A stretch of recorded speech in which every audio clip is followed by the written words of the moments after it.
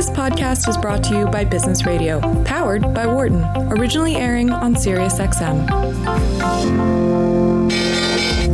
Welcome to our Behind the Markets podcast. I'm your host, Jeremy Schwartz. Alongside Wharton Finance Professor Jeremy Siegel, we tackle the latest market trends every week on Business Radio, powered by the Wharton School, SiriusXM, Channel 132. Our guest consists of experts like the world's leading authority on long-term economic growth, Bob Gordon. We will continue to see jobs created rather than destroyed. Former chair of the Federal Reserve, Janet Yellen. I don't think either of us ever expected that we would live through a financial crisis. Or even the head of the Digital India Foundation, Arvind Gupta. The reason that people are talking about India is massive digitization and financial inclusion that we have done over the last couple of years. Enjoy this week's show.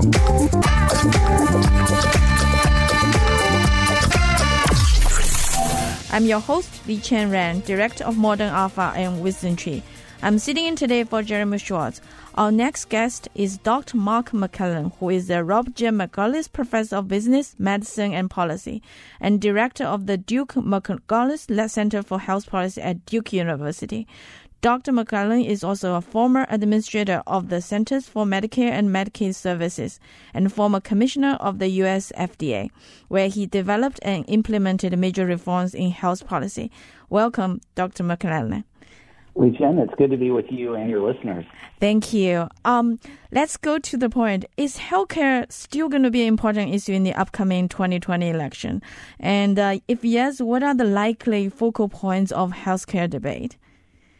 Oh, yes, it's going to be important. It's right up there with the economy, immigration, trade as top issues for the election. And for people who are watching, I'd focus on several big things. One is this country is in the midst of an ongoing debate about what the role of the federal government especially should be in people's health care. And this has been about the controversy over the Affordable Care Act, or so-called Obamacare.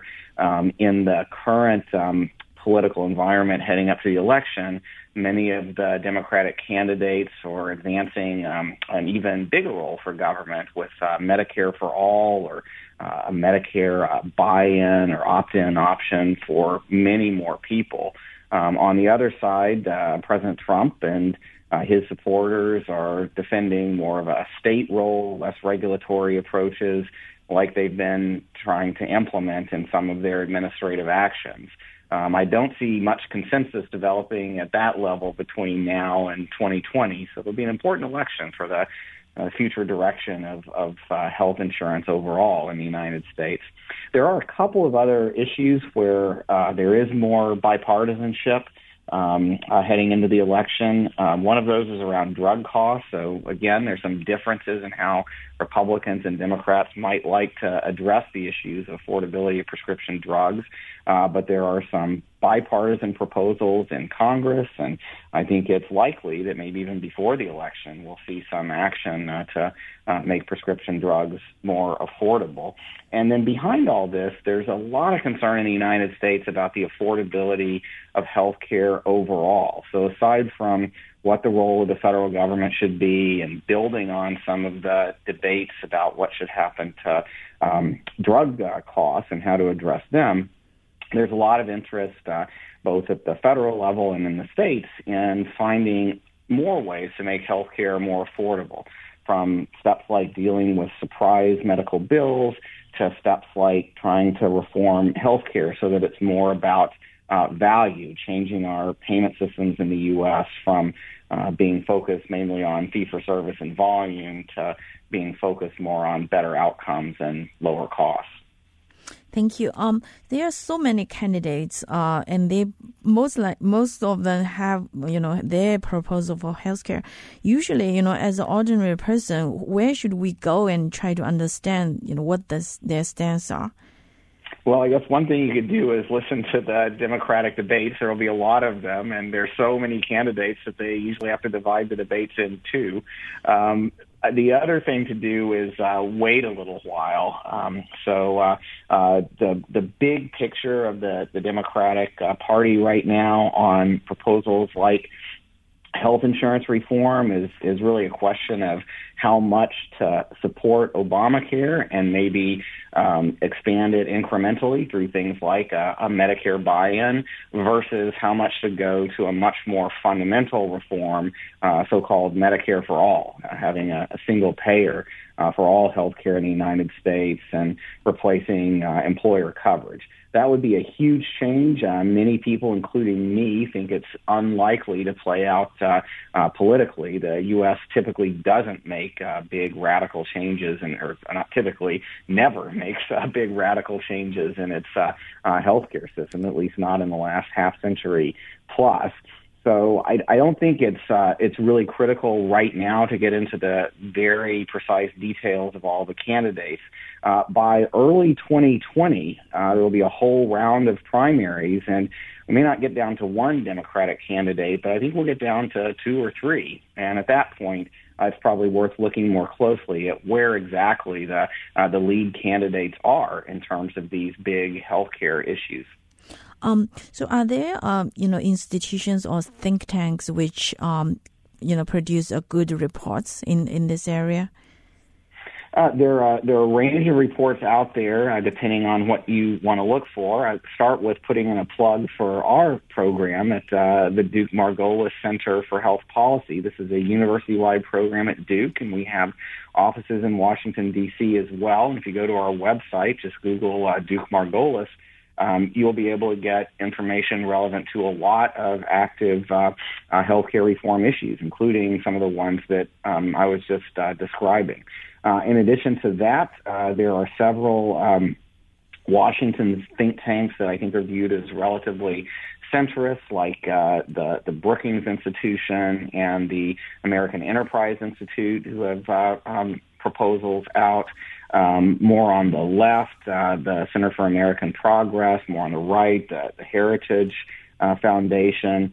In addition to all of those, some good sources of basic information and updates on things like candidate positions and issues are the Kaiser Family Foundation and Kaiser Health News. They have a lot of good background documents that try to present, just the facts. Thank you. So like I mentioned, healthcare is really 15% of S&P. It's, right behind the financials at the top 3 sectors when investors thinking about healthcare. So right now, within healthcare, within S&P, we also have these smaller industry groups, healthcare services, pharmaceutical productions, biotech, medical device, and health IT. Which, industry group or which part of healthcare do you think has the most energy and potential innovations? Yeah, well, Legion, even though those are subgroups of healthcare, as you were saying, this is such a big part of the economy and an even bigger part of growth in the U.S. economy that each of these sectors is huge. I would, particularly call out health IT and technology as an area where the impact is really maturing. And while over the past 10, 20 years, there's been a lot of investment in electronic health records and other electronic systems with a lot of government support, I don't think we've really seen the full benefits of those technologies yet. The current administration has made a big push to make the now much more present electronic data in the U.S. healthcare system a lot more interoperable, liquid, and accessible.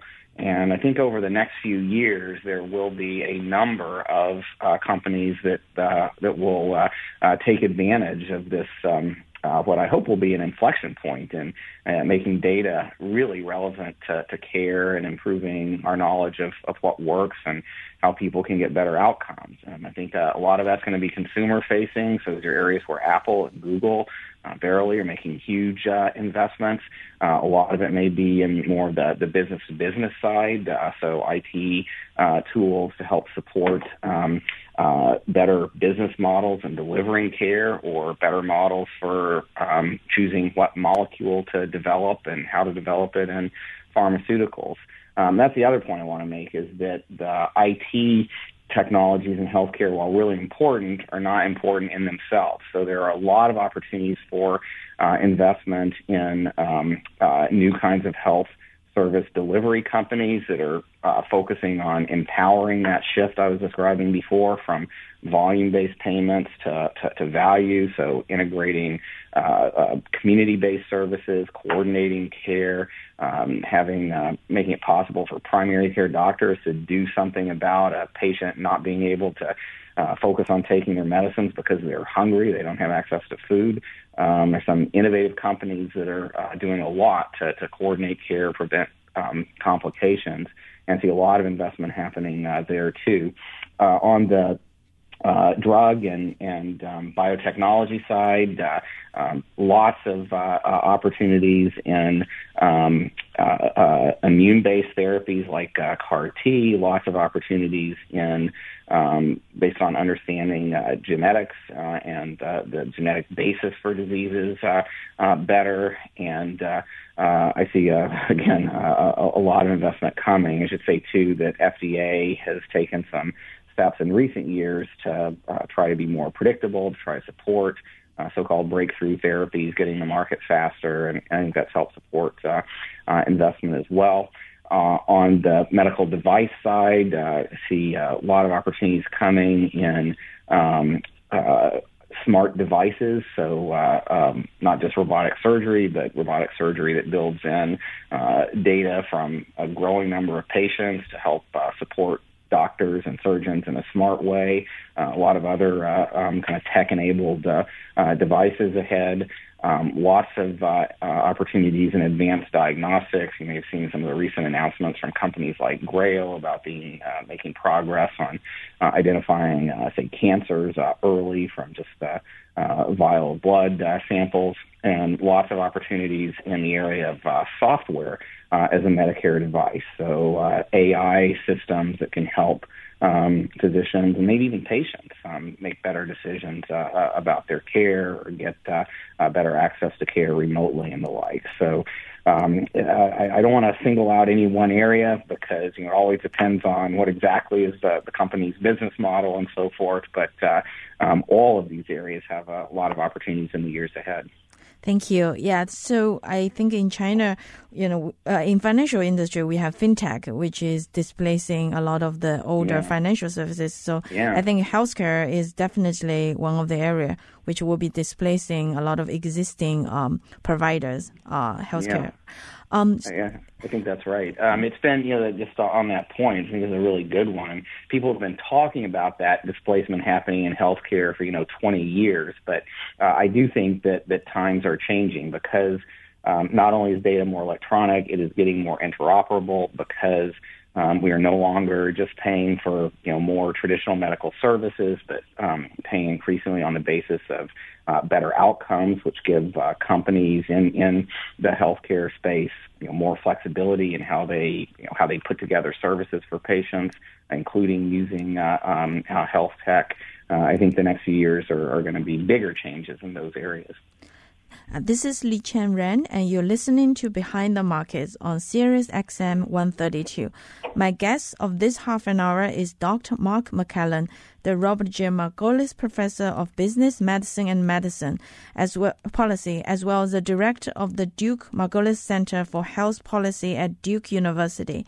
Dr. McClellan is also a former administrator of the Center for Medicare and Medicaid Services and former commissioner of the U.S. FDA. We are talking about the healthcare sector and healthcare policy. Dr. McClellan, this is really interesting. I have so many questions. So in the U.S., people have viewed the U.S. has much more strict regulation in new drug approval regarding safety and effectiveness. Other OECD countries, for example, Japan, has given much more space to the regulation of stem cell and other biotech development.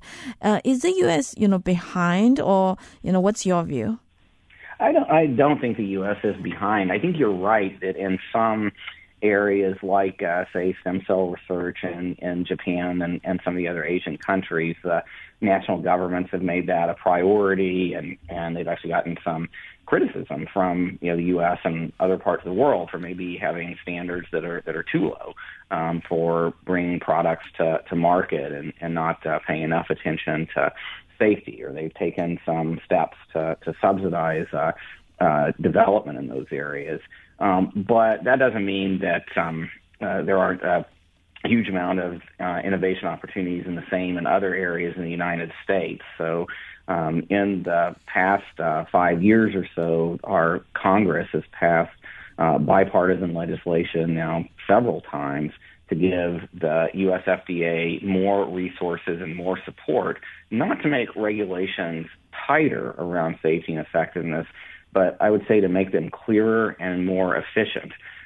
So in contrast to most other regulatory agencies, FDA has more resources to put into guidance to give to product developers about what exactly they need to do to show that treatments in innovative areas like cell and gene therapies or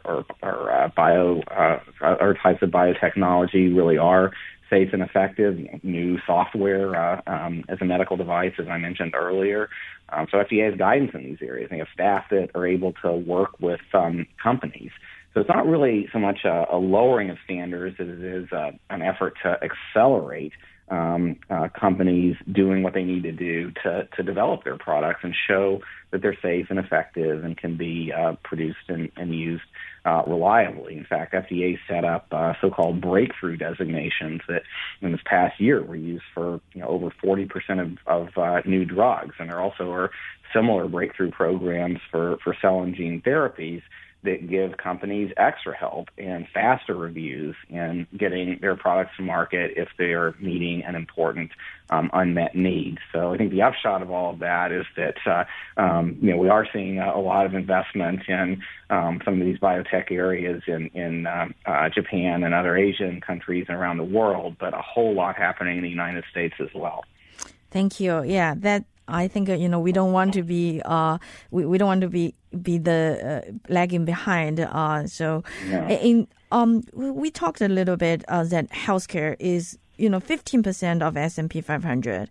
MSCI China has 3% healthcare. WisdomTree and S&P 500 strategies have 5% of healthcare. The ex-state-owned WisdomTree China strategy has about 7.6%. In the Japan hedge strategy has about 9%, and Europe has close to 10%. All these numbers shows that healthcare in China is upcoming and slightly more concentrated in private sector actually. So China, when people live longer, and as Joe mentioned, the society is richer, people spend more on healthcare. Can you tell us a little bit about your work in China and where are the opportunities of innovation and investment in Chinese healthcare market? Yeah, it's been really interesting to spend time in China and get to meet some people who are working in the private sector, trying hard to do innovation, both in biotechnology and in medtech and information technology, digital, as you were saying, and in new ways of delivering care. And I guess one of the things that struck me about that is, our countries are in very different places right now, but they're both facing the same kinds of challenges when it comes to health and health innovation. So China, like the U.S., has an aging population, in fact, aging even more rapidly than ours. So it's shifting into a healthcare system that needs to get much better at dealing with chronic diseases and the risk factors and early diagnosis opportunities that can prevent their progression. Right now, both the U.S. and China have a very hospital-centric healthcare system, so a lot of services are delivered in a hospital setting or a more intensive setting when they could potentially be done at home if these new innovations and investments by the private sector take hold more. A lot of the U.S. and Chinese care is also poorly coordinated without a really strong base in primary care. Both countries are trying to shore up their primary care and coordinated care and home-based person-centered care capabilities, but both have a long ways to go. I think one of the challenges for China is now that they've consolidated their health insurance plans, their government health insurance plans, in one single agency that now covers, I think, something like 1.3 billion people, is how are they going to use the interests of the private sector and the willingness of people who are getting wealthier to pay more to leverage turning their healthcare system into one that's really focused on people and on preventing the complications of chronic diseases. And the U.S. is working through those issues now, as I just said. What questions like what should the role of government be and what's the role of the private sector? I think both countries would actually benefit if they could find ways to encourage private sector investments. That's not just more of the same old thing. So not just, let's build a private hospital that has better access to treatments for medical complications than the public hospital does, but rather try to encourage private investment that drives these needed changes in how care is delivered. So in the U.S., we're working on ways where the government can encourage payments that are tied to outcomes for people and to preventing the complications of diseases like diabetes or heart failure, or addressing conditions like smoking that lead to higher medical risks. And I think if China is interested in encouraging private sector investments in the same direction, our countries have a lot to learn from each other. One other area where I see some, from my time there, I see a real interest and more alignment is around the regulation of medical products, where China has made tremendous strides in recent years in the capabilities of its agencies that regulate medical products, like the NMPA. Expanded the staff, trying to share and learn a lot from experts in the United States and elsewhere in the world. If we can get to more aligned and good, scientifically up-to-date regulations of medical products in the U.S. and China, that would be a great foundation for supporting, truly global relevant developments and technologies that can improve health for people all over the world. Again, our listeners to know that even though the headline news is all about China and the U.S. conflict, but, from you and Dr. Zhou, the experiences, you guys have been working really, between U.S. and China, try to, help and both countries in getting the healthcare policy delivered in a much more market-oriented and efficient way. Are there any other things you work on that you want to share with our listeners? Well, I just picking up on your last point, I do think there are more opportunities ahead in biomedicine and medical innovation, and the way that we get better care to people, where our countries can learn from each other and certainly share some similar goals, have some common ground around getting care out of the hospital, around making it more prevention-oriented and convenient, making it more integrated with digital technology and personal devices that people are using. And the benefits from this kind of alignment and kind of shared investment opportunities, given how rapidly spending in healthcare in China is going to grow, and given how much interest there is in the U.S. in making healthcare work more efficiently and effectively, I think all that means that if we can make more progress together in both countries, we can not only do more to make these investments in each of our countries improve health, but we can set a good model for progress around the world. Thank you, Dr. McKellen. Thanks so much for taking the time to talk to me today. We can find out more from the Duke Margolis Center for Health Policy at Duke University. It's spelled as Margolis. Pardon my pronunciation here. I'm Li-Chen Ran, and you've been listening to Behind the Markets here on Business Radio, powered by the Wharton School. Thanks for listening to the Behind the Markets podcast. If you want to learn more about WisdomTree, visit wisdomtree.com. You can also follow me on Twitter at Jeremy D. Schwartz. I'd like to thank Patty Hall for producing our live program on SiriusXM Channel 132 and our podcast producer, Daniel Bruno. Join us next week for another edition of the show. For more insight from Business Radio, please visit businessradio.wharton.upenn.edu.